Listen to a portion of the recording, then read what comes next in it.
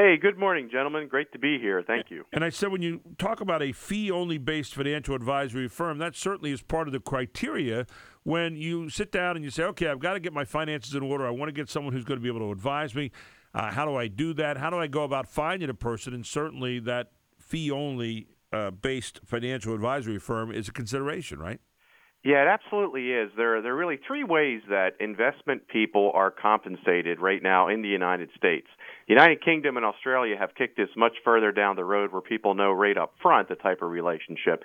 But here in the United States, we have traditional commission-based people, which is your typical insurance agent, who need to sell you a product. We have many people who are fee-based, which means they can sell commission products but also charge you fees. And then you have firms like ours that are fee-only, that accept no commissions. The difference really lies in how the investment advisor is compensated and then also how they're regulated.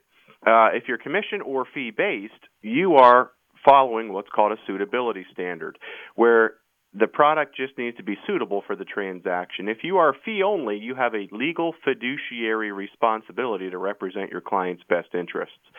There's a huge movement in the industry and a big debate raging about should there be a universal fiduciary standard. Of course, people like us are biased to say absolutely there needs to be, but the public needs to be aware of how these different structures could impact their relationship with their advisor. When you talk about, getting commissions on selling a product to the customer, a certain kind of vehicle for your finances, I guess in my mind as I'm sitting here thinking about that and evaluating that, and it just seems like kind of a hit and miss kind of thing, or is it something where you really have to make sure that you say to your client or potential client, listen, this might fit you, but I don't know that this is exactly the best thing for you. That's kind of a tough little balance to keep, isn't it?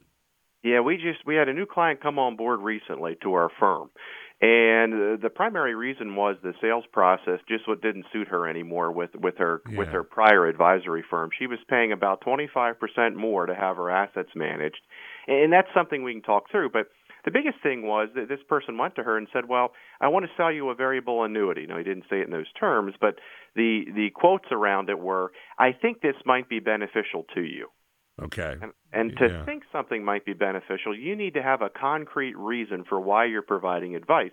And that quickly showed that he fell under the suitability category of is the transaction suitable, not is the advice in the best interest of your client. And it's really the way that doctors and people in the legal profession should always operate. And within our profession, there is no such thing as a part-time fiduciary.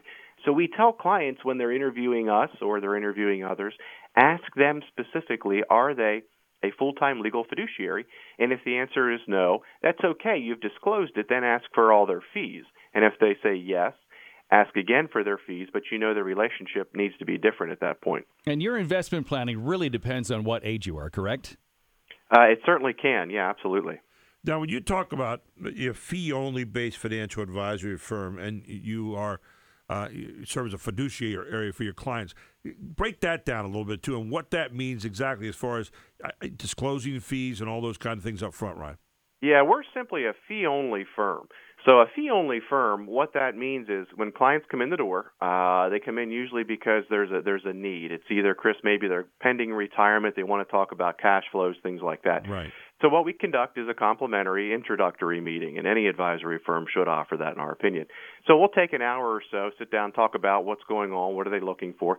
The first thing they get from us is this big, thick document called an ADV Part 2, and we take them through it because that discloses every way that our firm makes money. People hire us for financial planning and investment management, and we lay it out literally. It's in black and white for them so that they know within about 15 minutes exactly how we're compensated for helping them. As salaried advisors, that's a pretty easy approach, and what many people see very quickly is we're not going to try to sell them other products.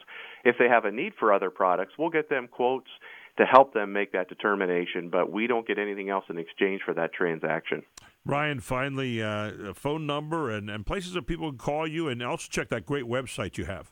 Yeah, thanks, Gary. 334-1861 reaches us here in the office. If people have questions, they want more information, they want to know what to ask someone they're interviewing for a financial advisory relationship, we're happy to help. RyanFox.info is the website. There's all kinds of additional information about fiduciary standards and how firms like us should operate. And there are a few of us out there, so we encourage people to find them. Welcome to call, email, whatever we can do to help. And Ryan Fox, of course, with us on the Financial Pulse every Tuesday morning here at 7:40 on WSBA